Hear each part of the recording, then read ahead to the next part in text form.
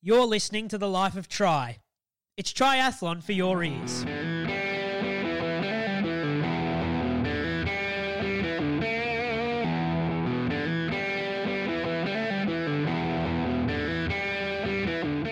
easy.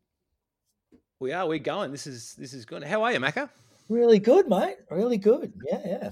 It's been a while since I've had a chat to you, mate. It's we're just having a quick chat off the air. I don't know why we did that, but 10 years since you've retired. Well, no, not quite 10, almost 10. But I retired in 2012 was the last year I committed to being a professional, but I'd signed a whole bunch of deals because I won a world title in 2012, but I moved to Asia and I was done. I checked out. So, yeah, it's 8 years. Well, coming into 9 because this year didn't really count, did it? No. How's your year been?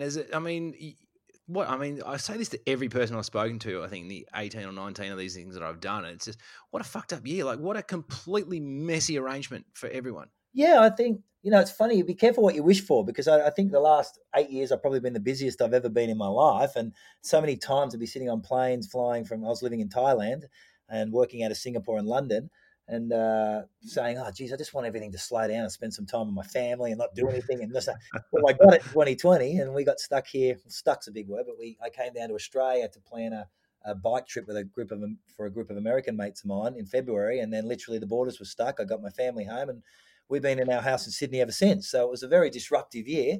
But, I've enjoyed it because I have spent a lot of time with the kids and my daughter, who's been at boarding school here, she's been home with us. So it's been, when we've had it pretty easy, honestly, in Australia. Like you guys in Melbourne, not so much, but in Australia, we, up here in Sydney, it's been, pretty normal, right? I can't complain. So I've enjoyed the year, but I'm definitely got itchy feet. It's time to get back to doing what I like, and I'm hoping the world opens up in 2021, and I'm back to work and back to travel and doing what I do. I know you were racking the miles. I remember like following you on social, and it's just every 5 seconds you've just leapt around, and you've just gone from, as you were saying, to all those places. It's not as glamorous though, is it? When you're doing the travel, it's hard yards, isn't it, to consistently just be lapping the world? Yeah, it's hard yards. I think work. Any professional triathlete, they live in a bubble, man. Like I know I did because that's not work. You're doing something you absolutely adore and love, and you really. Your output never changes. You deliver the same thing. You just put more logos on you get paid more money, right? Like it's nothing really changes in your life. But when you retire and you get into the workplace, your income is measured by the output you put out. So you actually have to deliver shit. And that was, that was tough. So yeah, I was living on airplanes trying to set up the things I was doing with SuperLeague and Bahrain Endurance and Phoenix Team. And I was working at Tanyapura. So I think I'm hyperactive at heart and naturally, I've always got to be doing something, and yeah, so it was tough. A few times there when I think I was on an airplane 200 days out of a year one time, and so it was a lot of travel. How do you then? So if you're like really hyperactive and stuff, how do you then, like this year being somewhat confined? And you're right. I think Australia. When you see what happened in Europe, and the first podcast I did was with David McNamee, who was talking about apartments not even opening up when they opened up the first time, and because his neighbors had died, and seeing stuff like that is just must be fucking horrendous. We kind of got the light version, I would have thought, not to sort of put a light coat on it because people died. I get that, but we kind of got from what everyone else did. So you being locked down though and being hyperactive, what do you do then to sort of, I guess, keep your mind ticking over? Are you doing obviously a bunch of work online, etc., but it's a different style? Yeah, I was doing this whole work from home thing in inverted commas everyone was talking about. but I must admit I'm not a computer type of guy. I'm a face-to-face worker, and so I did. Yeah, I did struggle, and for me, we had our offices. We run the SuperLeague Triathlon Series, and most of my business is run out of Singapore, and we just moved our company, the SuperLeague part of our company, to London 25 months ago now. This whole year's gone, and so I was commuting a lot between London and Singapore, where we were living. I was living in Thailand, but Singapore, Thailand, same place. So yeah, when I came back here, it was obviously Australia is literally the bottom of the world. So it was the worst time zone dealing with my guys in London. We closed down the offices in Singapore because we only had a small crew there, and most of them were working around the stuff I was doing. So I just put everyone on furlong, as they call it, but I was sitting up till 2 and 3 in the morning, and I really started to get depressed is the wrong word, but I'm really, really flat. At first, I was thinking, maybe it's just an adjustment to not being able to get things done. But I think it was a mix of these late nights, relatively unhealthy. Like I was sitting around a lot more, and just not moving. I felt like I wasn't moving forward. So I definitely struggled. But what I tried to do is, as my wife sort of kicked me into gear and said to me, "Look, how many times did you used to come home going, I'd just love to be home for a few months?" Well, adopt that. You're home now for a few months. Why don't you do all the things you said you wanted to do? So I just started plugging back into the family, which, whilst people may say, that's what everyone does, it was a learning curve because I was so transient within my family. At home for a week and then I'd be gone for a week and I'd be back for a week. And that was always the lifestyle I'd had as an athlete and when I was working. But now I've been home for the whole period of time. I take my son to school. We go surfing. In the morning. We go to school. Pick up my daughter, and I've really tried to focus my attention on them and then work into the evening, but said to all the guys in London, look, you've got me till 11 p.m., then I want to sleep.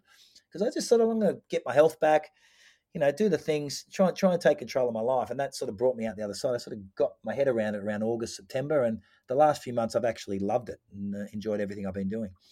It's so underrated, isn't it? The whole sort of sleep cycle and getting into sleep. And one of the key messages I think people have missed in this whole COVID is that, you've got to look after your body. You've got to, vaccines and all that stuff's fine, but also just that natural immunity that you can bring by, proper sleep and proper diet and, looking after yourself. I think that's a bit underrated as well. And there needs to probably be more of a bigger global national conversation around that. I mean, you look at what's going on in the States at the moment, and 48% of their population's obese. So if you get COVID over there, then you're in a real world of hurt because it's gonna hurt you. And that conversation almost is missing in here. It's all about masking and social distance. But I also felt tacked onto that there needed to be that look after yourself. Eat well, for sure. sleep well. I'm with you on that, and I know this. I've always been a relatively outside, when I was finished racing, after a race, I'd go and party a bit, but I was always bed at 9. I had a very regimented routine when you're a professional athlete. So I'd be bed at 9 and I was always an early riser. So when I flicked that around over here and I was up until 1 and 2, 3 in the morning, I'd still wake up at 6:30. It was a big sleep in 7 o'clock. And just the consistency of lack of sleep, it's so unhealthy. And I felt horrible and I felt run down and it plagues you mentally when all this was happening. I wasn't getting the sleep. I was snacking and not eating proper meals. Just everything about me felt horrible. And I went, enough's enough. I'm done. I'm taking control of my life. I have the opportunity to do that and seizing control of my health again. And just basically saying to my team, this is how it's going to work. You work around me. I'm down here in Australia, so I'm happy to get up early and talk to you guys in the evening. Or if you want me, I'm done at 11. That's the latest I'm staying up. And I've sort of implemented that. And it's actually worked. And you realize people will work around that. And I feel 1,000,000%. I was able to, I've joined the gym again. I've gone running with my wife. And I'm very, very happy health-wise with where I am at the moment, because there was a period there from March through to probably June, July. I caked on about 10 kilos. And I just felt crap. Yeah, so I'm very, very happy with things are now. I reckon I've been using those sleep apps on the iWatch. Yep. I reckon they're just. I was out surfing the other day too, and I was watching heart rate and just looking to see what my body was doing. Obviously, having scaled the lofty heights of age grouper in being an athlete, and I use that word very, very loosely. But you're used to being active and used to being fit, and it's just interesting how all that works. And you see all the new technology around that you can wear and go to bed, and it tells you what you've slept and all that kind of stuff. It is fascinating, isn't it, to see what your body's doing when you're not consciously looking at it. Yeah, and I think, as we age up, and that's what we're all doing, as we start to get older, you things don't. I think age punishes it punishes mistakes where youth forgives them to some degree. You could get away with things when you're a lot younger. Now I realize these little tweaks to little changes that would never have affected me, 15, 20 years ago, now have a massive effect on my mood and everything during the day. So I think it's imperative that you use these sort of things to help to ensure that you're getting the sleep. To me, is the most underrated thing on the planet, even for athletes, and there's all this bravado attached with he's asleep, he's lazy. There's an element of laziness attached to sleep, where it's actually the most important thing you can possibly do. So underrated, and it's so under talked about. And I've been really, really conscious to try and make sure I nail that 8 hours sleep. I darken my rooms now. Whilst I've been home here in Sydney, I drop the temperature into the room, put the air conditioning on, then turn it off when we go to sleep, and then boom, I've been sleeping like a rock. I've loved it, and like I said, everything's changed. Mood, my enthusiasm, just my ability to hang out with the kids, and I'm just more present, which is all built on sleep. It's been a real learning curve. I loved it. It's hard. How hard is it to just circling back to what you were saying about originally about being retired? How hard is it to like look yourself in the eye and go, I'm cooked? Like you clearly wrung out a fair bit out of your career because it was so successful. But when you look in your mind's eye and you go, you know what, I'm done. When did you know? When did it finally drop for you to say, you know what, that's it, I'm done? I think I was ready to retire around 2008, 2009. I went a few more years later. It just becomes a business at that point. I'd achieved the things I wanted to achieve. And then I'd had 3 kids at that point. I was my third child's son, my third child, Flynn, my son, was born in 2010. So we were talking as a family about, and we'd been living overseas, my wife and I, for so long, and we're talking about coming back to Australia and what we're going to do. And you're starting to put into your head post-career. A lot of athletes think about that after retirement. I was really thinking about that at the peak of my career, how I was going to transition out. And so I was ready to go, mentally ready to go in 2009. I thought I was going to win Kona that year. I'd lost it in 2008 with a mechanical. I'd won in 2007. Craig Alexander won in 2008. He finished second to me in 2007. I had a mechanical that year, and I thought, I'll come back in 2009. It's Crowe. I've beaten Crowe my whole career. I'll beat him again, but Crowe became a monster of the sport. He was incredible at the Ironman racing, and he won again in 2009. I remember thinking, oh my God, Crowe's won 2 Konas. I've won 1. He's only done it 3 times. I've done it like 5 times. Like, oh my God, and I think at that point, had I won in 2009, I probably would have retired. But it didn't happen, and I think had it potentially been someone, I don't say this with any disrespect to Craig, but had it been someone 10 years younger than me, I probably had Jan Frodeno beaten me then. I probably went, well, it's a new era. But Craig's the same age as me. So it wasn't as if I didn't see it as a changing of the guard in the sense that it was a new generation. I just saw it as, well, maybe you got lucky. And I guess I verbalized that, and it created a rivalry that was great for both of us, I guess. And so I came back in 2010 to win, and I retired from Kona on the stage in 2010 after winning. But you sign all these deals, you're the world champion, and you realize, look, so I need to keep racing in some capacity, and because I've got these 4 or 5 years worth of deals, and I'm making a lot of money to do something I love. So I pivoted, and my wife calls it my midlife crisis. I said, I'm going to try and make the Olympics, because I'd really checked out, right? I don't really want to do this anymore, but I was still, the sport still wants you to be there because you're the acting world champion. But I said, I'll try to make the Olympics, and I was 38 years of age. But, I was really at that point in my career looking at securing deals and looking at what I was going to do post-career, because I knew, athletes aren't wine. You don't age well. You age out. You don't get better. So I was really mentally prepared to go around 2009, 2010. It just happened to be that I was very successful then, and just had to use that success to the best way I could to open up those networks that allow me to transition better into what I wanted to do post-career. So by 2012, I did that ITU long. I didn't make the Olympics in London. I was first reserve for Australia. Went up to watch London Olympics with the team. Took my kids. We had an amazing time. And then I went down and did the ITU long course World Championships in Spain, and won that off the back of that Olympic prep. Thought, that'll do me. I'm done. And so came back. Tap out. Yeah, I didn't want to tell my sponsors that, because most of your contracts say if you retire, we can step out. So I just basically hit all the targets that I had to do in my contract, race 6 times a year. But by then I took a role in Thailand building Tanyapura, and we moved to Asia as a family, and that was sort of my transition out. And I plugged around in a few. I did Ironman Cairns and these sort of events, but I was out. I mentally checked out. You can't compete at that level unless you're all in, and I was definitely one foot in, 1 foot out at that point in my career. I remember chatting to you on the bike at Cairns, I reckon, that year. You were crook as a dog. Oh, yes, yeah. Oh, mate. I'd never seen you look so ill, and I was just like, man, this is, yeah. But you were still laughing your way through it, and I guess with the pressure off too with those wins. That year of 2010, I think one of the best things I saw was that Triathlete magazine training day.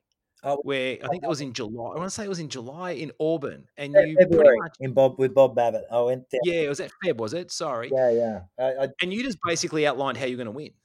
Well, the irony is, and you can say it in hindsight. At the time, people are so enthralled in what's happening, and everyone's. I always say at that point it was sort of the beginning of social media, and everyone had an opinion, and I sort of went out, and as I said, it was Craig had won, and from I raced Craig. I know to the general public and the amateurs at the time, and even today, and Craig's an absolute legend, but he was still a peer that I'd grown up since juniors with racing, and at that point in my career, my win to loss ratio against Craig fell well and truly in my favour. He became a much better Ironman athlete than I think I ever was, especially in Kona in hot races. He was amazing, but I honestly believed I could beat him. But at the time he'd won 2 titles, I'd won 1, and I was always renowned for stating my intentions. But I believed everybody was blinded by the illusion they were watching. I said, you watch results, not races. Like if you watch a race, you'll understand. My 2009 Kona, I had my career worst swim. I don't know what went wrong. I got out behind Norman Stadler. If I got out where I normally get out with Craig, I won the race. Right, but no one wanted to look that. No one wanted to acknowledge that. So that's when I went back to. I was living in the States. I was sponsored by Under Armour at the time. We went down to Auburn, Alabama, to redesign my suits, and it was there I met with Bob Babbitt, and I said that to Bob. I was like, look, this is how you're going to win Kona. Like it's Craig. He's not a very good bike rider. At that point, he became better. That's just such a ballsy thing to pull out there, though, wasn't it? Like, do you know what you're doing? Did you know? I mean, you must have known how that's going to get received. I sort of did, but I thought like if this was baseball or boxing, and I'm a massive boxing fan, I you have that. He doesn't have a good right hook. It's not a negative. It's like anyone who watches the sport would know. Craig's he's a little bit like Welshie. He's strong enough to stay with the group, which still means he's strong on the bike, but he's not a dictator of terms on the bike. Yeah. If you apply bike pressure, you can break him, right? But he was so hugely physically fit. He was he's the fittest guy. He's still a fitness fanatic. Triathlon's the perfect sport for him because he's a fitness fanatic, and he was able to express his fitness in triathlon. And so when I said it, it was, I guess I was talking to Craig because you knew he'd watch it. But I also thought many of the journalists or the people that really knew the sport, and Bob was one of those, would say, yeah, okay, he's stating the facts here a little bit, right? And you just had to look at this. You just had to look at results to know that Craig would ride 2:13, we'd ride 2:04. But he would run 70 minutes. We would run 73 and a half. He was a much better runner. So when I was stating that, I called it in Auburn, and I said, look, Marino, Andreas Rayler, Norman, if we want to beat this guy, we can't settle on the climb up to between Quai High Harvey and Quai High. So most of the time we used to get out of the water, the front group would roar through town. It'd be really aggressive out past the airport. People would settle. Lieto would tend to make his move out towards Harvey. Some people would try to go with him. The German train with Stadler and that would come across. And a lot of people would sort of form in that front group and just sort of sit there and sort of settle all the way back. Now, if you watch Kona, exactly what happened in 2010 is the new normal. Everyone's aggressive their whole entire bike ride. But at that point, it was still all the horror stories. Everyone used to talk about patience and biding your time and delivering 240 marathons, and that would win the race. And history showed it did. But for me, I was like calling out the guy saying, if we want to beat this guy, if we get in a running race with Craig Alexander, 100% you're going to lose. The guy's phenomenal. You turn the temperature up, this guy's going to run 240 every day of the week, right? So if you want to roll the dice on that, roll the dice. I don't really want to roll the dice on that. I know we can drop him out to Harvey. We need to make that break there, and if we do, we'll have 10 minutes on the guy, and then we can run 2:45. He's not going to run 2:35. We win, and that's basically what happened. A lot of I was racing a lot in Europe at the time. Craig wasn't an athlete.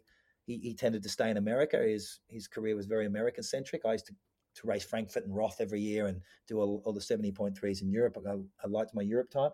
And so I knew a lot of these guys, Marino and Andy and Andy Bucherer, and I was saying to them all year, but they were blinded by the fact that the guy was a 2-time champion, and they're like, oh, we can't beat him. I'm like, mate, I've known this guy since I was 15 years of age. Like, he sucks on the bike. Like, if we attack, we'll get away. And it worked out that way. He obviously went back, sharpened his tools, and refined that bike ride. In 2011, he became a biker. And that's testament to the ability of Craig Alexander. But at that point in his career, and at that point, there was an opportunity. I seized it, and we took it, we exploited it, and ultimately ended in the 2010 race with me and Andy having that showdown. And I remember sitting in the medical tent after, and Andy shook my hand saying, mate, you were right. I said, I told you, man. I told you.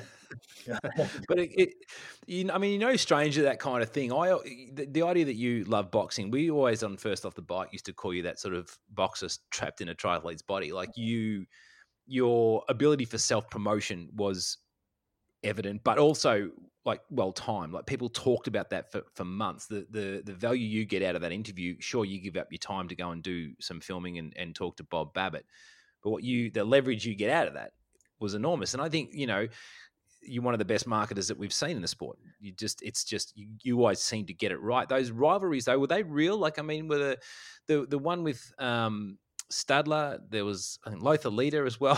Like, there was a couple of people you pulled their tails. How real was that? Is it real, or is it all bullshit? No, it was a very different era. Nowadays, social media is the beast nowadays. So, back then we relied on the media to write about us. So I didn't have the luxury of controlling my brand by putting an Instagram beautiful manufactured filtered photo of myself and pretending I'm Confucius and giving some people some advice on my Instagram post, which seems to be the common thread nowadays. Back then, I relied on the media to write about me, to say things, to promote me. So you had to, if you were quiet, you were invisible because no one wrote about you. So in order to add value, you had to say outlandish stuff. And to be honest, like I when I became a triathlete, my father was ridiculously disappointed in my decision to leave banking and become a triathlete, and thought it was the worst decision in my life, and gave me some advice. He said, if you're going to do this, you have to do it properly. You've got a finite amount of time in this sport, and this is your business. You can't leave this at 40 and start your life at 40. Like, this is a job, Chris. So whatever it takes, you have to treat it professionally, make sure you maximize the value that for yourself and your family that you can create for yourself out of your performances. And, he said, win on Sunday, sell on Monday, right? And so for me, I really took that seriously, and winning those titles, people nowadays, it's very, and I understand it's nice and it's all right to be nice, but I was obsessed, it was, there can be only one, there has to be one, and it does get crowded, and multiple egos and personalities want to win that title. And it clashes during the way. And I have immense respect for the guys because they felt the same way as I did. So with Norman, Norman and I had raced through juniors together, Junior Worlds in 92 and 93. We knew each other, and we went. And I always said Norman went to Ironman because he had no choice. And I had an ITU career, but Norman could never swim, so he didn't have an ITU career.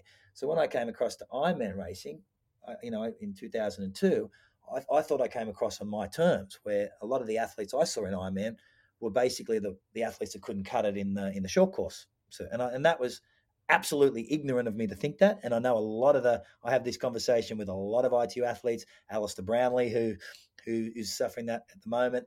Just because you've got a massive ITU career, sure, you have the engine, it doesn't guarantee instant success in Ironman. It can be a very painful game unless you give your life to it. And at that point, I think, I ruffled a lot of feathers because I came across as world champion Ironman, saying I'm going to win Kona in my first attempt.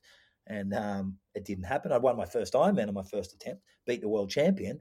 I won, so I in my head, I hadn't lost a race for 3 years. So when I turned up to Kona in 2002, I just imagined I was going to win. I just thought it was a long triathlon. What's different? Like I've won every triathlon I've done in the last 3 years. Why am I going to lose this one? I've done one Ironman. I won it. And Ironman Australia. And Peter Reeb was there. He's the defending Ironman world champion. Oh, well, Didn't he retire for 8 minutes or something after that? Yeah, like, and me and Craig, it was so in my head, I did, I was young and to me, it was just, I had this ITU killer instinct. That's the title. It's mine.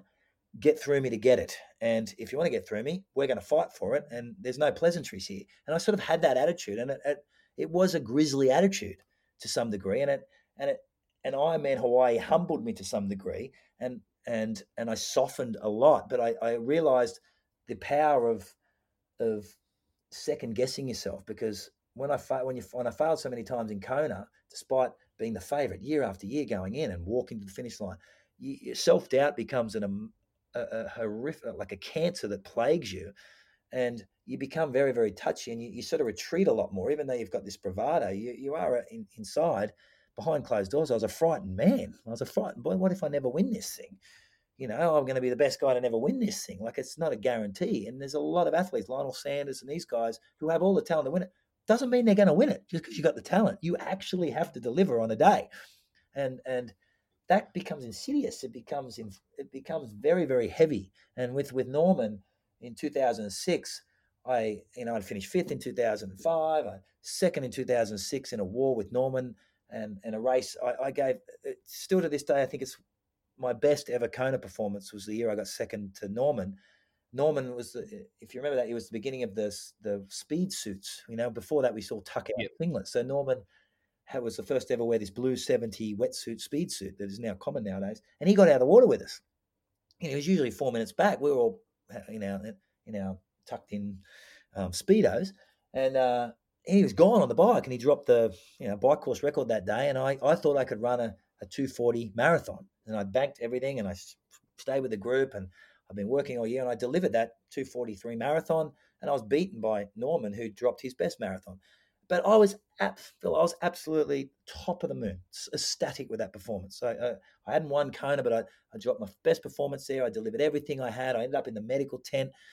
I remember my father standing over me in the medical tent after a second IV drip in me going, "Why do you do this? You don't need this in your life. You've got 2 beautiful kids. This is ridiculous." And I said, "Dad, I've got to win this thing one day." But I'm on the right track. And I remember being up on stage after that race, and for the first time up there as a runner-up at Kona, I was thinking Christian Bustos did this. Like all my heroes had, Jürgen Zach had done this, Thomas Hellriegel had done this. Like they'd been second in Kona. I'm a somebody. Like I've got something I can live with for the rest of my life, right? And it was the beginning. I remember coming off stage, and I remember feeling a bit grisly with Norman. And the year before, Faris had won, and Faris and Norman were fighting. Faris El Sultan. Yeah, who was third that year in 06, wasn't he? Yeah, and he was third that year. So I split the two Germans, but those two guys weren't talking. So Norman, so you got to understand the dynamics of what Norman had won Kona in 2004. It's exactly what Jan Frodeno and Patrick Langer have been through, right? And I had this exact conversation with Jan in Bahrain one time. I said, Norman had won in 2004, the king, right?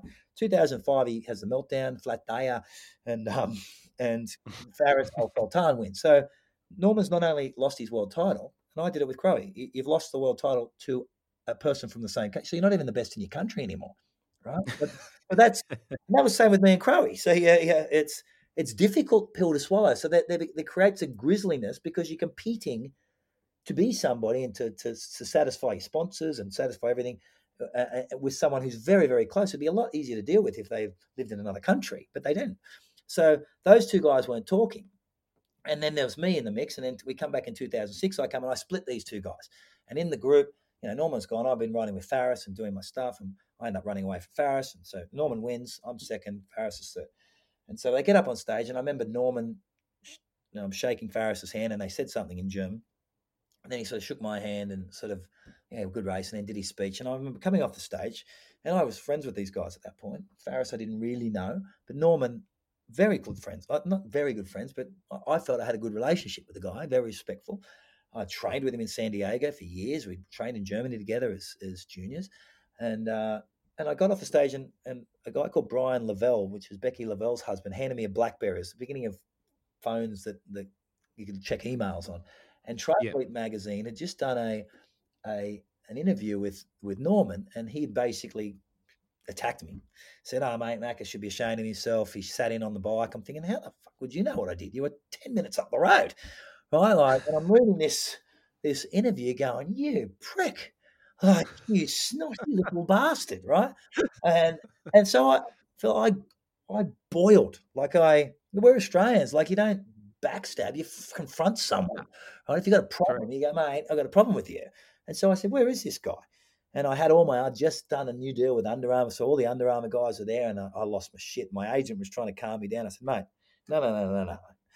Where is he?" And I rolled into this party at the brewery in Kona, and I saw him, and I walked over. I said, "Hey, Norman, come here, mate. Can I have a chat with you for a second?" And he's the champ, right? He had all his entourage around him. He's the king. He's happy, 2-time champion.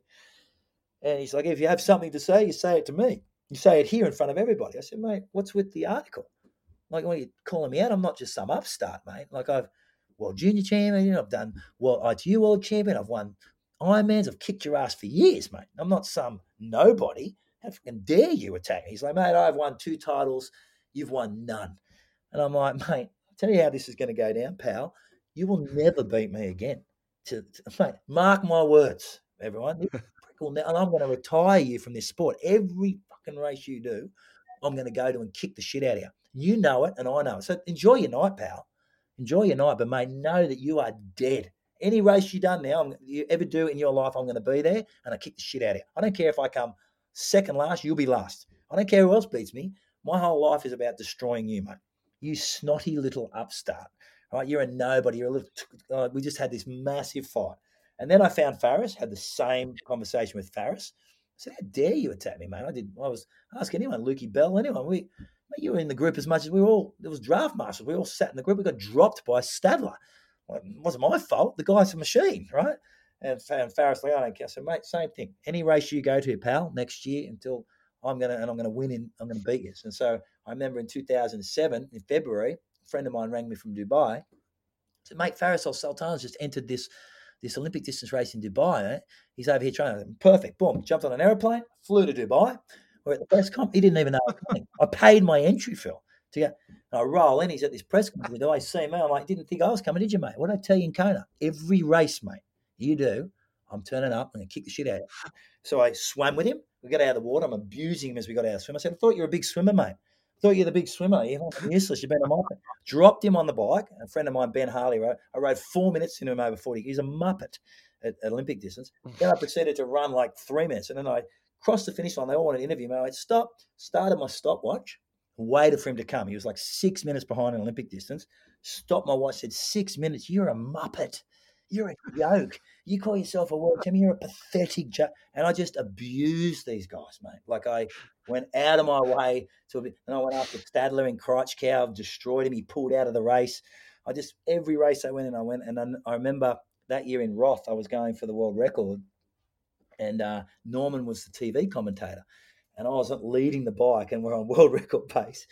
And I just dropped the group up Solaraberg, and I was coming down the other side, and I just felt unreal. And he'd obviously gone to a live cross on television, and this rivalry had blown up because we'd had these races all through Germany, and I'd made a big scene out of it. And he's in this live cross, and I whistled at him. He's standing on the back of a truck, literally right in front of me. I said, "Hey, Stadler, hey, I'm talking to you, hey." And he looked over his shoulder. He's like, I said, "You watching this, mate? Watch this, because in 15 weeks' time, you're going to have to face it. And I told you in Kona last year, mate, I'm going to kill you. I'm going to smash you, mate. You are done, pal. You're a hoax." And I saw the fear in his face. He's like, "This guy's lost his plot. This guy." And my wife was like, "You need to calm down." And I remember turning up in Kona 2007. Had I lost that race, mate, Faris didn't turn up the start line. He got diarrhea, pooed his pants the night before or something. Chicken shit as far as I'm concerned. And Norman got sick on the bike and dropped out halfway through the bike, was vomiting Gatorade. And I think I scared him to death. But I remember standing in the morning of the race. There was so much pressure. I didn't even go to the press conference. I'd created this.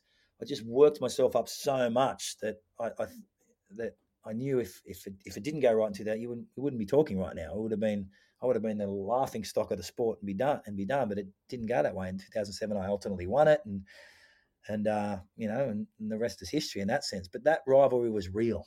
It was a real rivalry. But to Norman's credit, and he shook my hand after the race, and ironically, of all the athletes in the world, I speak to Norman probably more than any of my peers post career than anyone else. We're back to being close again. It's just competitive beings chasing a single goal. There can be only one, and there's that desire to win it can be confronting to each other, and you ultimately clash at times. It's the same with Craig. Like, Craig's a lovely guy, but we are polar opposites in the way we approach our sport, and polar opposites in the reasons we did it, and we clashed because we're fighting for that single title, and I believed I was worthy of it and the best, and he believed he was the best, and when you verbalize that, it upsets the other person, and it's not.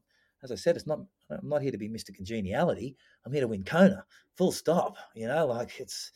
And now I can sit back and say I won it twice. Like, it's achieved. It's something you dream about as a kid, and ultimately you either make that dream a reality or you talk about what you wish you'd done. And I never wanted to talk about what I wished I'd done. I always wanted to talk about what I'd done, and I didn't care who got in the way as long as I achieved that. Is there a lack? I mean, I'm like you. I grew up as a child not wanting to be, because I had no hand-eye coordination. I grew up wanting to be a triathlete, and so Welshie and that whole crew inspired us. And that whole group of Bevan, Welsh, Foster, Simon Skillicorn, all that crew that you just idolized as a kid because they were just these weapons, and you love them.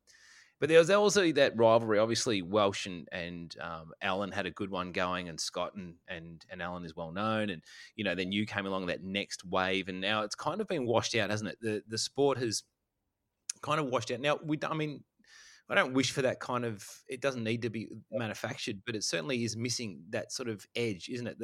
The sport, can it take a black eye? I was reading social media the other day about the Daytona race, and one of the journos, Brad Culp, had written an article for Triathlete about, and he pointed out a few shortcomings as he can, and someone just launched into him on social, going, "Oh, you're all negative, and it's not good, And I thought, fuck, it's okay to not be a cheerleader. It's okay to point the finger. It's okay to be a prick off the course and actually wind this stuff up and compel yourself to be better. Are we missing a bit of that, you reckon? And maybe it's our generation. I believe it's this lack of authenticity nowadays is the cancer that's killing all sports. It's everything's filtered. And I read that out. I saw that same thing. I thought it was a very fair assessment of the race. I thought Brad, and I'm not a cheerleader for Brad Culp in any way, but I read that article and thought, mate, agreed. And it wasn't a negative article. He just pointed out some of the things they can improve, and I thought it was great. Nowadays, if you're not flying the flag for everybody, I always say for every action there is a social media overreaction. Like, you can't. Yeah. It's ridiculous, and I think it's because everything's filmed through a filter now, and everyone's their own journalist, because everyone's their own. Now you control your own brand through your social media and all that stuff, and it's all bullshit and fake, and everyone's got photographers run around filming them training. Like, just train, man. I get it. I don't understand why I need to.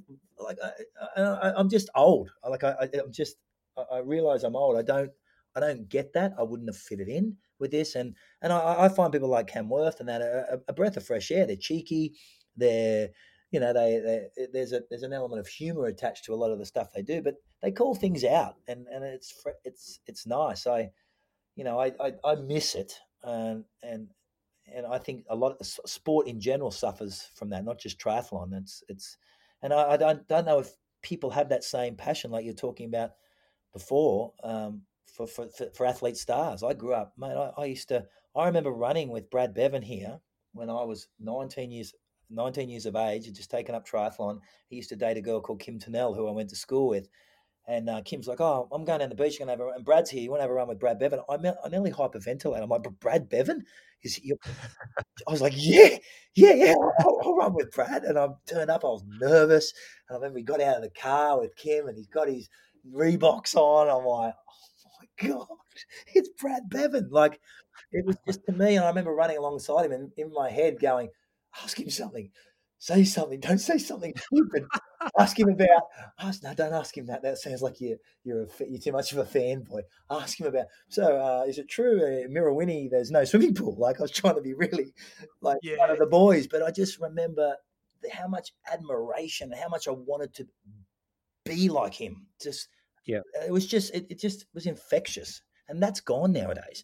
People are more into how many likes they get on a picture than they are in actually delivering on a performance. Like it's more, well, at least I got a good finish line photo, or I did it's just very, very different. I struggle with it, and 100% it's missing, and 100% people nowadays are very, very sensitive to those things. But maybe this millennial generation and whatever the generation before that, that's how they communicate, and that's what they appreciate. And I'm not inside that circle. I do struggle with it. It's like, it's that outrage culture, like it's big. People love to be outraged about something. Like if you put up a photo of your dog and it's got a, collar, and they'll go, oh, that collar's made out of something and it's not cool. And and all, it's my fucking dog, man. I just put it up on, and people get really outraged about the smallest shit. And everyone's got a platform now. Everyone's got a voice. That's why my whole saying is don't post anything. Every action, there is a social media overreaction. You can see the nicest thing in the world, and someone has to be a dickhead. It's like, see ya, man. Don't need to deal with this shit anymore. Done. I'm done with it. Yeah. And it's the truth. Like, basically, social media is the fictitious truth. Like, people, I saw it on Instagram. It must be real. Or I saw it, and you're like, mate, forget it.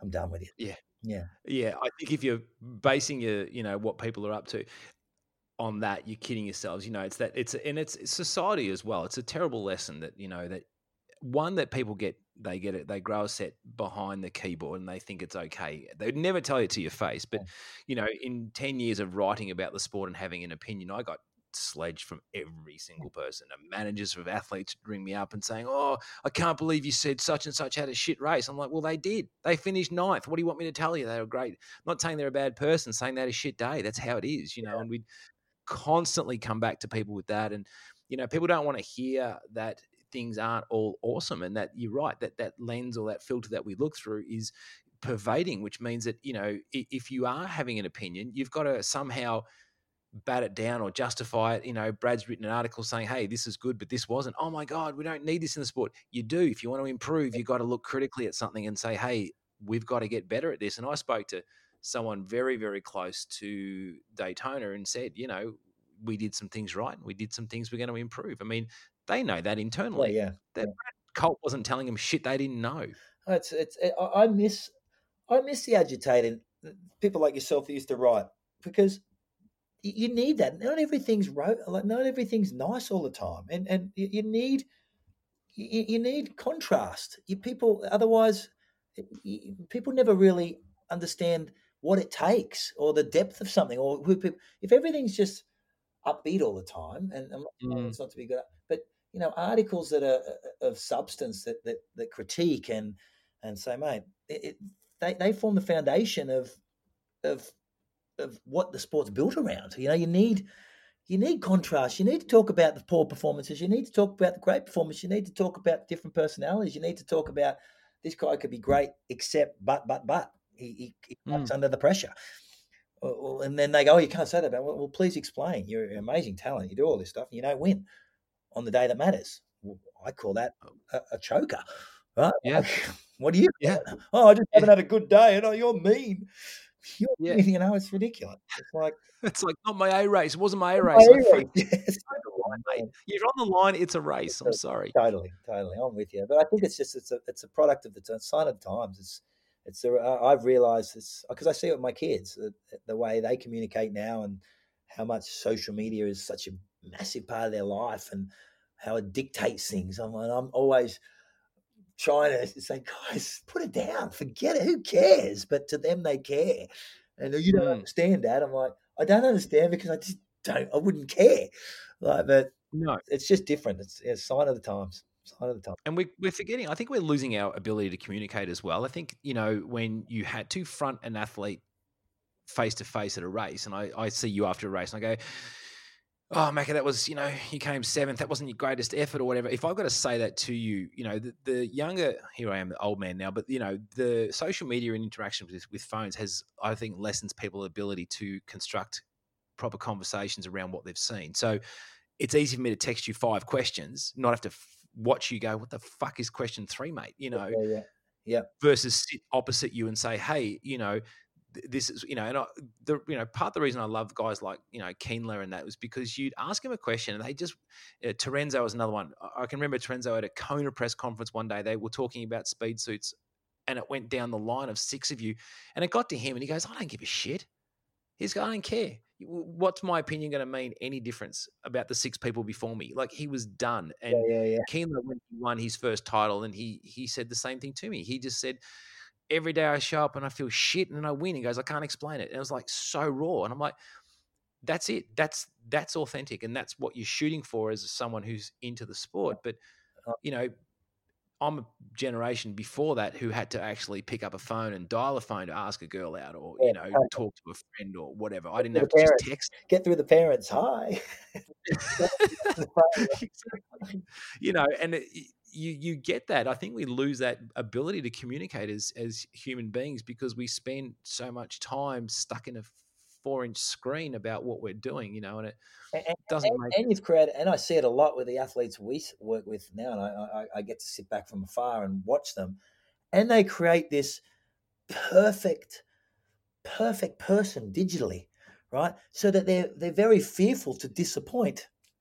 They meet people in real life, so they avoid it, right? They're despite being so connected and so brave and look so great on their, they're so disconnected. It's ridiculous. It's bizarre, and they have no capacity to understand what value they can bring to partnerships or to how to create value. They only know how to do it digitally, and whilst that's one element, there is so much more depth to an individual, and people are so much, they want to understand so much more about you that you can't just create fake. Because I don't know how many times now I'm like, I'm done with this. Unfollow this person. I'm sick of Oakley about a new glass. Let me guess. I'm going to have 50 things on my feed about, look at my new sunglasses that are, some bullshit. Yeah. Dude, like, give me a break. I love that too. I love when a new product drops and all of a sudden 7 athletes are all going, hey, look at my new frame. You're like, oh, just shit. out riding my bike and, geez, the sun's not so bright today. I guess it's an Oakley. And the next bloke's going, I'm out riding my bike. It's like, you got the memo, did you? They did like if I was over a couple of weeks, but it's just, I miss the old days, but I guess I miss you guys writing about it and getting the magazine and reading it and go, you bastard, I'll prove something to you. Right? Yeah. And living on those magazines and, I miss that. I think there was a lot. It was a lot more. It brought a lot more than I can, I guess, verbalize. But it brought a lot more depth to things. Things meant more. Things lasted longer. Things had more substance and value. I mean, today it's just gone. Right? It's almost valueless. Yeah. It's real disposable. And I always tell our journos, I just said to them, the pros aren't your friends. They're not your fucking friends. Don't treat them like friends. Be forthright. And if they've had a dud, they've had a dud. And if they call you out, then I'll call them, And we had a couple of really, really good young journos who would write that and pick that up. And, I remember always walking down Kona with our T-shirt on. People would go, man, we love it. You guys just don't pull punches. I go, we're just telling the truth, man. We're not out to get you. We're out to talk about it. But it's one thing to that.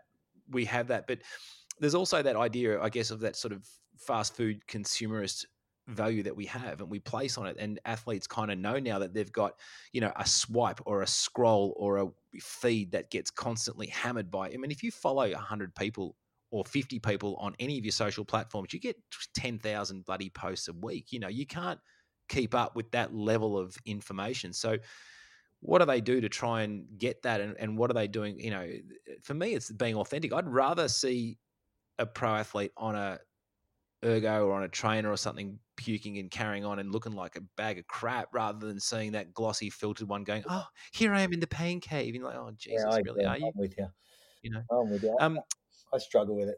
I struggle. Yeah, I do too. I look, like you, we made our digital online presence live on Twitter and on, Twitter was was a real big vehicle for us. Yeah. And after doing it for a decade, you're just like, ugh, it's such shit. I can't even look at it now. But it is important.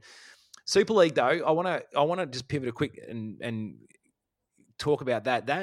How's that been? Is that journey's been a really interesting one.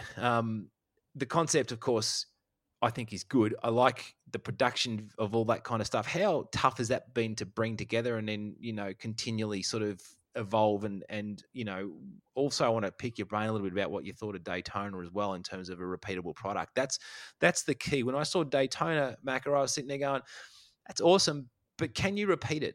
And are you going to be able to repeat it consistently? Yeah, from the Daytona, I actually enjoyed Daytona. I tried to, there's one part of me thinking, why are you rushing to get this event in 2020? But as I wrote about it on a Super League thing, I said, who am I to deny people the ability to race in a year of the pandemic, right? So I said, I'm going to. I got real worried for that, though. I got real worried for those athletes. I was like, what's the rush? You're going into the hotbed of this disease. Yeah. And, you don't know despite being super fit athletes, we don't know much about this thing. And we're hearing some people have really, really bad exposure to it. And some people, it's fine. But I'm thinking as an athlete, I wouldn't want to take a risk. My health is everything. It's my tools of my trade. I ain't going, and I sat, so at one part of it, then I'm sitting there going, well, who am I? Like, if you guys want to go, it's your call, it's your time, it's your period. All right. So I said, I'm just going to sit back and watch this race, right, and just enjoy it. And I enjoyed it. I've never quite understood the PTO model. I've sat with Charles Adamo, I've sat with all the guys, and I'm like, I just ask questions. And sometimes I felt with Sam and a lot of the guys, but why are you so negative? I said, I'm not negative. I'm trying to understand. Please explain to me how. To me, it's Ironman called something else. It's a half Ironman distance, and you're just going to put 3 or 4 more cameras, and you're going to put some stuff on screen. I don't understand how that works with terrestrial television. I don't understand how that works from the sponsorship space, because if Ironman couldn't pull mega partners, why are you going to be able to do it?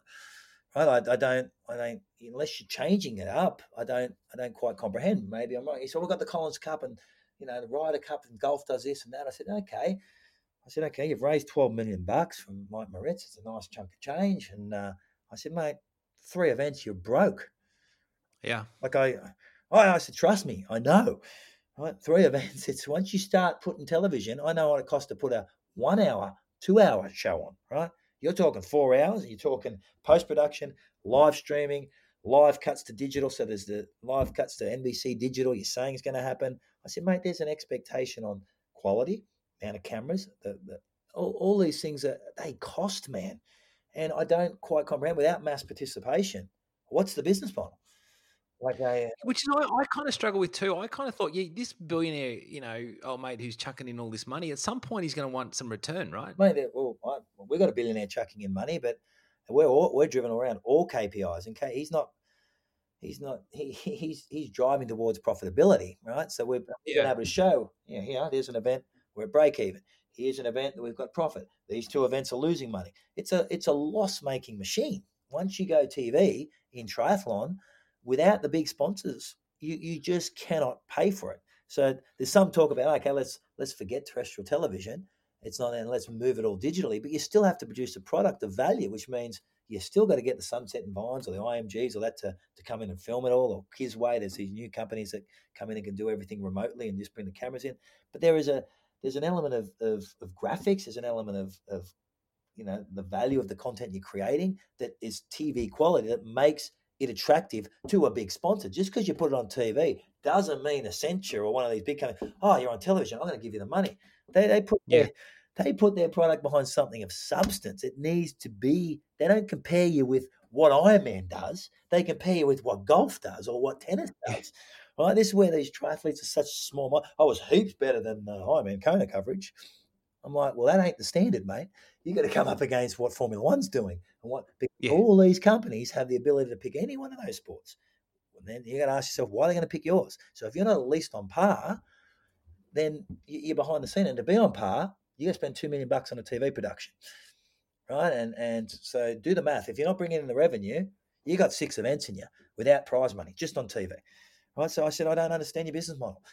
So I became I'm so negative about it. I'm not negative about it. Anything that promotes triathlon, I'm all for. I love it. I think it's the greatest thing you can possibly do. I love the sport. Like you, followed it since I was a kid, adore it, gave my life to it and still continue to. But I just don't need another failure in the sport. We've had enough of them, right? So I just question things. But overall, I thought the race was enjoyable. I love Gustav Iden. I think he's a breath of fresh air. He's just cheeky and nice and young and just has that youthful exuberance as a racer. I enjoy watching him race. I thought the women's race was great. I actually thought the venue worked, from that perspective, and just I enjoyed the entire day. They have a long way to go, and I'm looking forward to the Collins Cup and seeing how that turns out. And like we talked about before with media, you are allowed to be critical because, and it's not. I don't want it to fail, right? I don't. It's just I'm asking a question, and if you can answer it, I'll take that question. But I'm still yet to totally comprehend the business model. And because you'll be going back to do your series, I guess your Series B funding next, or we'll call it round 1 funding, because we call it seed funding that they got. And you better have come along, but I don't know what the KPIs Mike set for them, whether it's just to drop 3 events and put it on television. And they've done that effectively, but that's the devil's in the details there. But at some point, it has to deliver revenue, and I don't think the product they put out yet has that value yet for the big sponsors that I think are going to pay $5, $10, $15 million for the event. So it's interesting though. Like they've kind of on one side they've sort of brought in that maternity leave aspect. They're trying to pay athletes during this pandemic. They've been sort of doing what I would have thought any union would do. Yes. And that's obviously hugely valuable because you and I have had this conversation before. I reckon 5-10 years ago about there's just too many inverted commas pros in triathlon that old mate round the corner works at a bike shop 4 days a week, likes to race pros, got a pro license. It's a joke. There's got to be and anyone who's heard this podcast understands me and my love of surfing and what the tour has done as well, to say, hey, there's 30 guys in that elite group, and if you're not in that group, good, try again next year. Golf, same thing. Tennis, I want to be a NFL linebacker. I'm 80 kilos. I'm not getting anywhere near it. Do you know what I mean? I can't just join. Whereas our sport goes, hey, yeah, sure, you can kind of be a pro. The federations rubber stamp them and off they go. So them looking after, professional athletes, those that, I'm not going to say those that matter, but those who are in that bracket is fine. I think that's part of what they needed to do because the PTO is the triathletes union almost, isn't it? Really, that organisation. I got told it wasn't because I brought that up. He said, we're not a union. Right, this was exactly what. It's great that you think that because that's what I thought. I said, we had APTA back in the day. We had multiple unions. So I said, well, it makes you. We're not a union. We're an organisation. I said, okay, a professional. We're going to own the events, and the triathletes need to take control of the events. We're going to own Ironman. I said, okay, it's $1 billion company. Okay, yeah. All right, who's going to run it? Like, who's the brain behind it? Right, like it is an organised. You need smart people in there, right? And they're like, but that's what I couldn't understand. But no one's ever been able to give me. I've never been able to truly grasp. I don't consider myself the smartest guy in the world, but I don't consider myself a fool. And I've never been able to grasp it. I'm like, what? You're not a union. You've told me you're not a union. You're quite clear that you're not a union. But if you're not a union and you're an organizer, so you're just a community of people with a pro card, and you've raised money then, and you just give money to that community. See what you're like a socialist government, right? Is that what it is? You just pay everybody to. I don't quite grasp it. Like what? Please explain because I don't understand. Because it's interesting. It's very very. I'm a little bit at a loss. You're either an events company or you're an organisation that looks after triathletes. I do think they're trying to. I think their agenda's better than what it has been. I think this version is heaps better. I think Sam Renouf, who's the running the show there, has got he's driving to support those athletes. The intentions are right, Phil. That's the thing. The intentions, and that's what they say. The why they built it, and which is the value of any organisation. The why is right. It needs to happen, but it's also it'd be nice to try and align all the stars and try and have them to try and make this work and walk it through because I've been hearing about it for years. I thought the event they did was great. Like I can't fault that. I just hope that doesn't. I hope this Collins Cup is really really good because I asked questions on that one. I said I don't understand. Okay, you've got the Okay, Norman Stadler's the head of Europe, and I'm not being critical. So anyone from the PTO is listening, please, I love what you're doing, right? I'm just asking questions. Feel free to reach out. So here's how the Collins Cup's going. You've got Craig Alexander, the head of the Australia or the world, and you've got Norman Stadler, the head of Europe, and then you've got whoever the Mark Allen and Dave Scott running the America. I said, so what happens? Jan Frodeno's out in front, and they're telling me they're going to have like earpieces in. They're going to be able to talk to their captain. Well, you're telling me Norman Stadler's going to, you're right, Jan, drop another 10 watts and drop him. Like, is that? Are you fucking serious? Like, what? How does this work? Like, what's he talking to him about? Like, okay, I want you to ride away now, Jan. Like, and then okay, Roger that, Norman. Oh, right away. Like, it's not golf. It doesn't work like that. Like, it's just bizarre to me. All these things they're saying is going to happen, and it's so dynamic. It's going to change the sport, and the team guys, the captains of the team there's going to be like a game of chess. I'm like, okay, I'll be interested to see this one because put down another 10 watts. Oh, okay, no problems. You think if I could, I'd be putting it down 10 minutes ago if I could put it, but I just can't. Like, fuck now. Bizarre. And again, I'm on your wheel on this. I support them, and I think the mission's right. I think, where I get a little bit confused is 1 minute they're offering maternity leave, and now they're doing events and stuff. Like, it seems a little bit. I don't know. I mean, I'm not on the internal workings of this, so I'm an outsider look. We're outsiders looking in, just asking. Yeah, that's basically But I'm pleased that there's an entity that's putting some money into the sport that created Daytona, which, as you said, it was a good event. I thought the venue worked. We had our man Kev McKinnon over there, and we had a chat to him about that, and on our weekly newscast, and he was talking about it being really good. The where I struggle is that repeatability of it. As you said, the money drains quickly, and you're not competing against Ironman. People got to get that through their heads. Fuck Ironman. No one's watching Ironman anyway. You're competing against PGA, ATP, WSL. You're competing against. So how do you Sail GP? These are forget the Formula Ones and golf. Everyone, whenever you bring something out, everyone's like, "Well, this is what happens in tennis." You ain't tennis. Right? No. It ain't Formula One. So let's drop down to the next sports. Let's go to the next boat, surfing, right? And as you said, they've done a remarkable job. So still don't make profit though. Still doesn't make profit as an entity, but an unbelievable fan base, unbelievable data. They're on their way, and it works. I say Sail GP. That's another sport where a lot of money behind it, but it's creating a lot of interest.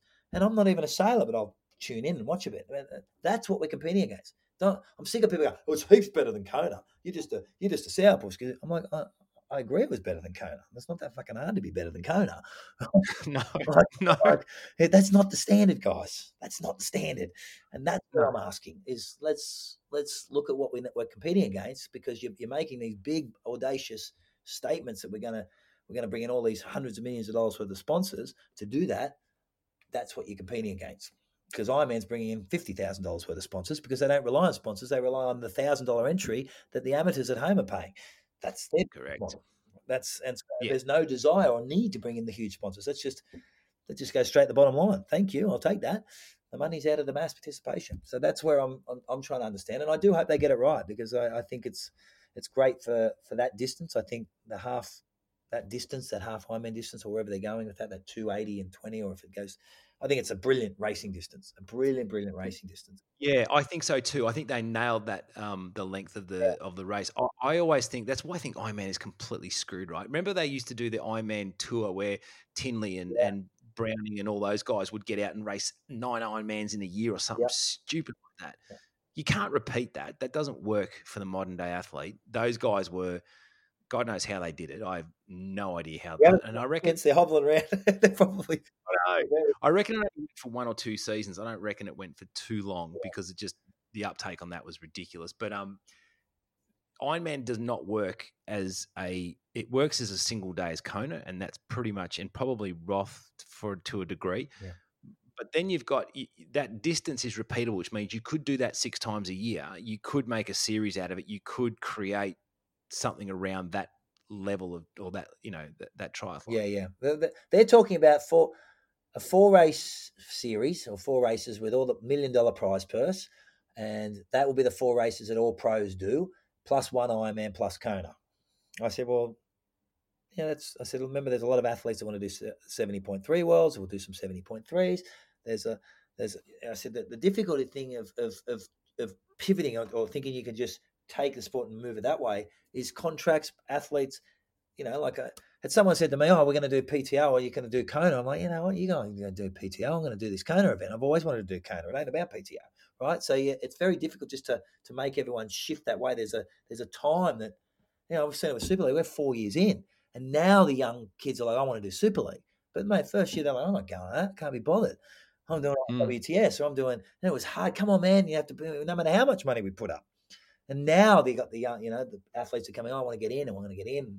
But it's taken us 4 years to become part of athletes' contract negotiations so that Super League pays a bonus for any athlete sponsor. Before that, we weren't a bonus. It didn't exist. So that takes years to get integrated into contracts. It takes years for young kids to go, "Oh, okay, that's cool. I want to do that and I want to do it." It's the same thing that happened with the Formula One series, which is basically Super League, right, in Australia. I saw it was quite instant for me, but I saw that we didn't really have a series. Once I watched that Tui's Blue series, I'm like, that is me. I can't want to get into that shit. Like that was the desire of every young kid. And that was what I always say to my team at Super League was, we need to talk, forget the audience, forget the athletes that exist now. They're just the pawns that are going to create the desire for the next wave. Let's build that next wave of young athletes, the Hayden Wiles, the Vasco Velasquez, the Vincent Louis, all these athletes, the Christian Blumenfels, the Gustav Edens that have been doing Super League for the past 4 years. And now I've come across to Ironman, more so Gustav Christian, or 70.3, and gone, boom. People are like, "Oh, wow. Well, we had him in Super League 3 years ago." No one never knew who Gustav Eden was. We're sitting there at 70.3 worlds last year going, fucking watch this kid go. And had Christian done Lausanne the week before, Christian would have been, who she won the grand final, he would have had the legs, and he ran himself up into 6. But these guys, the youth is the future and the talent, and it's just making them aware of the racing and what the future platforms look like. And PTO has to run for many, many years to create those events and make them attractive or make them that the next generation of athletes want to do. Of course, Tim O'Donnell and they want to do it because they're at the end of their career. At the end of the career, I want a job as the union boss, right? Because I know I've got 2 years left. I'm transitioning. Their headspace is, oh shit, I'm 38, and I need a job, so I'll run this, right? But it's not about them. It's not about how many nice posts they put up on Instagram. It's about, Vasco Velasquez, who's 21. Does he want to do it? But you've sat across from some nose. I mean, Under Armour, etc., aren't exactly little sponsors. You've had some, big names on the shirt. How tough is it sitting across from that lot? Justifying or explaining the sport. It must be. I mean, kudos to you for getting it done. It must be difficult. I can remember even just talking to. I remember we had a meeting with Sony one day about our magazine. We're trying to explain the sport to them. We look like fucking idiots. Oh, there's one distance doing this. There's one company that they're privately owned. They run this sport, but then the governing body runs that sport. And then the Olympics is kind of here. And then who's the world number one? I don't really know. They're looking at us going, well, fucking what now? Yeah. It's hard, man. And we got close, but they didn't take us on. I probably wouldn't have either after hearing the shit that we were trying to talk. We were trying to give them a sketch, and till you're involved, you can't say, here's the world number one, here's the world title, here's what sort of, and again, the prize money was so piss weak at the time. You remember, I can remember one Ironman Australia year, I reckon I made the year commentating, I got close to the winner's check, which is terrible because I shouldn't be paid anything to do that. You've sat across from that though. Like, it's tough though, isn't it? Like, and then you're now saying with the PTO and with Super League, etc., these people are demanding. People don't get rich because they just give their money away. They need a return. Yeah. I sort of learned that not the hard way, but I guess I moved to the States in 2000 after living in Europe, and that's the marketing capital of the world. And I'd met the owners of Under Armour, Kevin Plank, and at Escape from Alcatraz in 2001. The company was 4 years old. And I sparked up a conversation with Kevin, and we became quite close. He's a year older than me. So he's a multi-billionaire now. He's still a very close friend of mine. And so I was lucky in the sense that he had some understanding of the sport. But to the Americans at that point, they didn't even know what ITU was. I'm telling him I'm the world champion. He's like, "Oh, have you done Hawaii?" Right? That's the only race they knew. And that's what's so beautiful about Kona. And that's what PTO is coming up against, right? And Kona to the non-converted market is triathlon. That's it. Right? Yeah. And You can argue about it, you can hate it, you can piss on them, you can say, I hate Ironman, you can say all the things. It's going to take you 40 years to change people's minds, right? So Yeah. it's Yeah. it just is, right? So I just accepted that. So when I was sitting across from them, I look, I'm going to win that event, and you need me. You need me. You know, you need an Under Armour winner. You haven't had a world champion yet. Nike's had a world champion.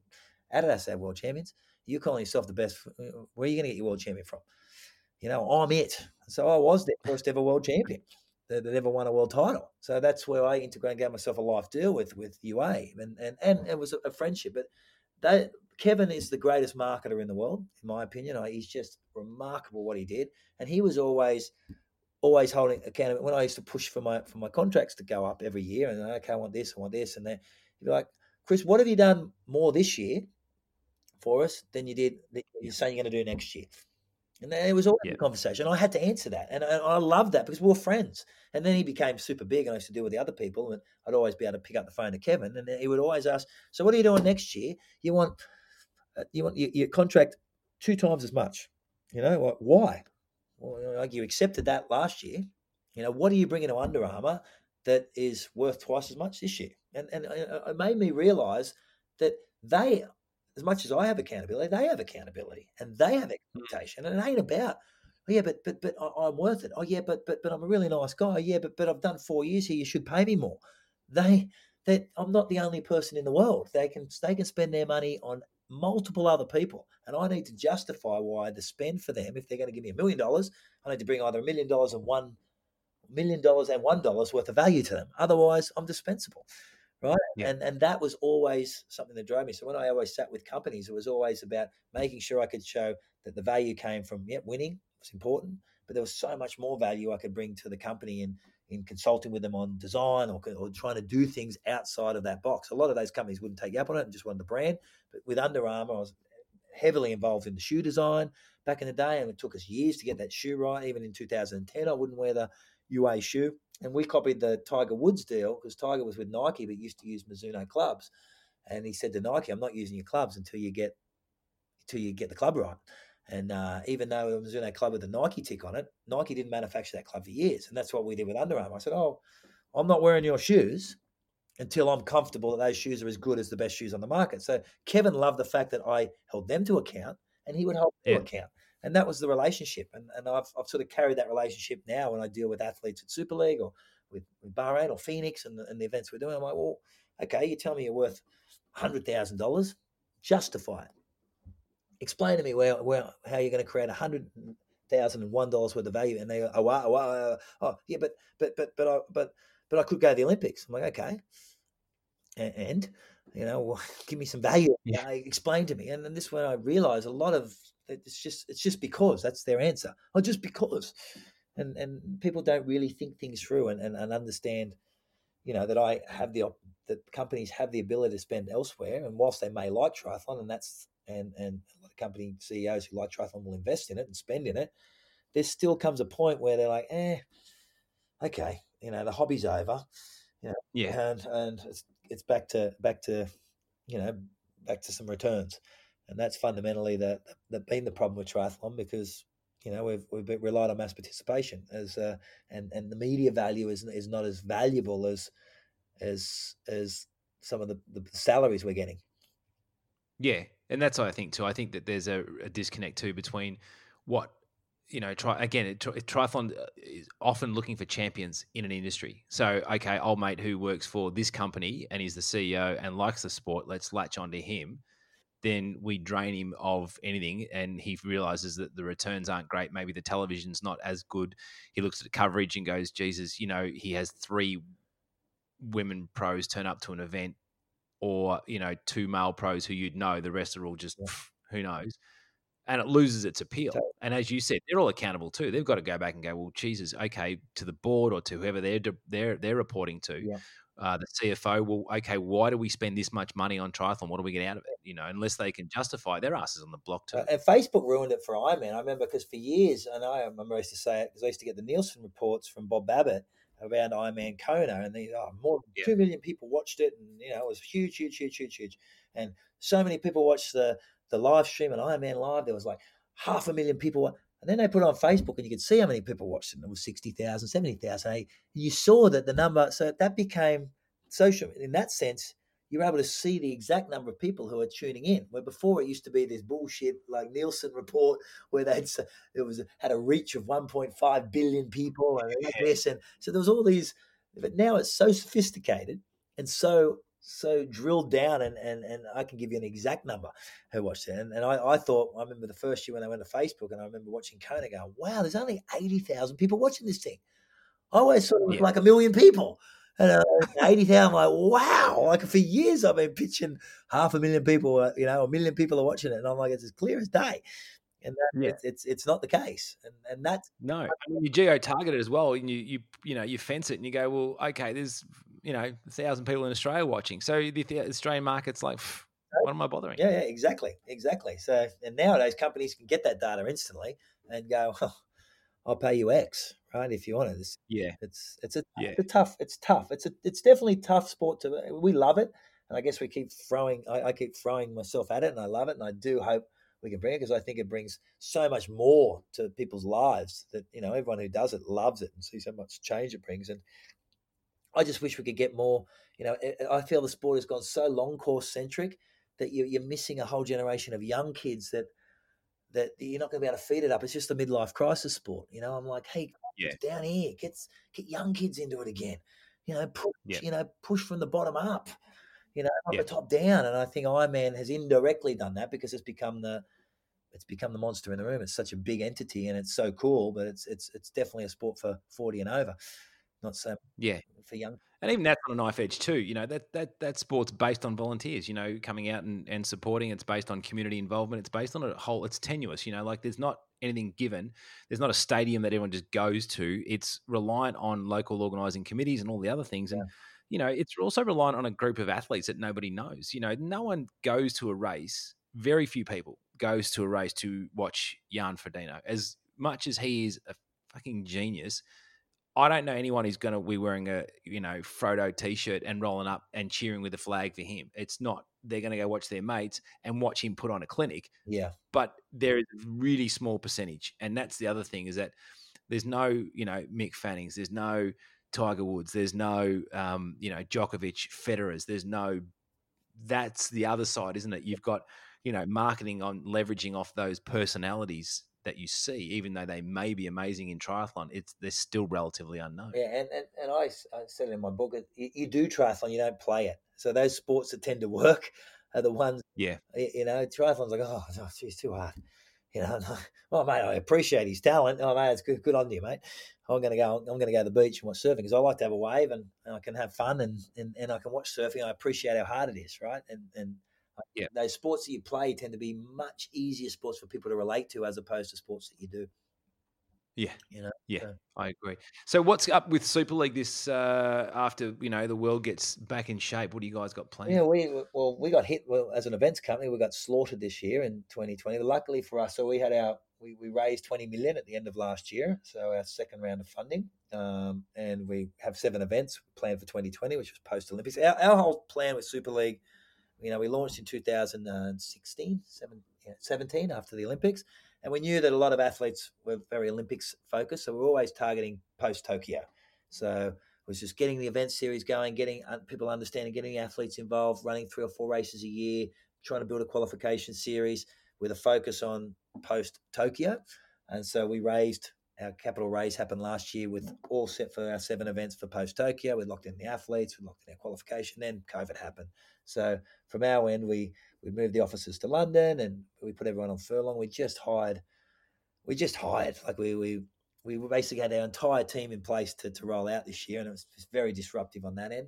So we've just treated it as a hibernation year. Yeah, we've spent a lot to retain our team. We've focused a lot and looked at the product and what we needed to change, and we'll roll out post Tokyo if we can. The most difficult thing is the uncertainty, because different governments are doing different things. We have an event in Singapore, which was the first event after Tokyo, which was going to be at Marina Bay Sands. We're going to be the first event to ever swim in the water there out the front of Marina Bay Sands. It was going to be a night event. It's going to be remarkable. But now the Singapore government is saying no tourism till 2022, right? So all events are canned. So we're like, so Singapore may be off, and so we're just working through that. So it is a difficult time. We draw confidence or hope out of the vaccine, but I do believe 2021 will be heavily disrupted. And we're just trying to navigate our way through. We launched the arena games this year, tried to mix a bit of real racing with this online sort of stuff. Yeah. Quite successful in Rotterdam. So we sort of have a pivot point if we want to go. That's very inexpensive to deliver, but again, it's hard to monetize, right? It's just a loss-making machine. So it's just trying to stay relevant. Our primary investor and business partner Leonid is a tech guy, so he understands burn rate, and as long as we're building the community and building that data or building the following base, he seems to be happy. So I think he's still got an appetite to invest. He loves triathlon, but he likes where we're going. We've showed that we can make events profitable.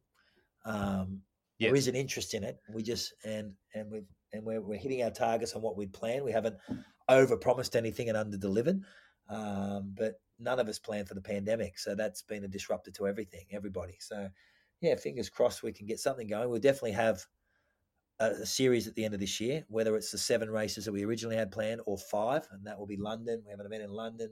We have an event in Munich. Have an event in Jersey again. We have an event. We bought the Malibu Triathlon at the off Motive. Bought it late last year because we wanted to have an event in the States. We tried to buy Chicago, but we thought we were uneasy with the time of the year we have the event. We're looking at the weather, and October in Chicago could be touch and go.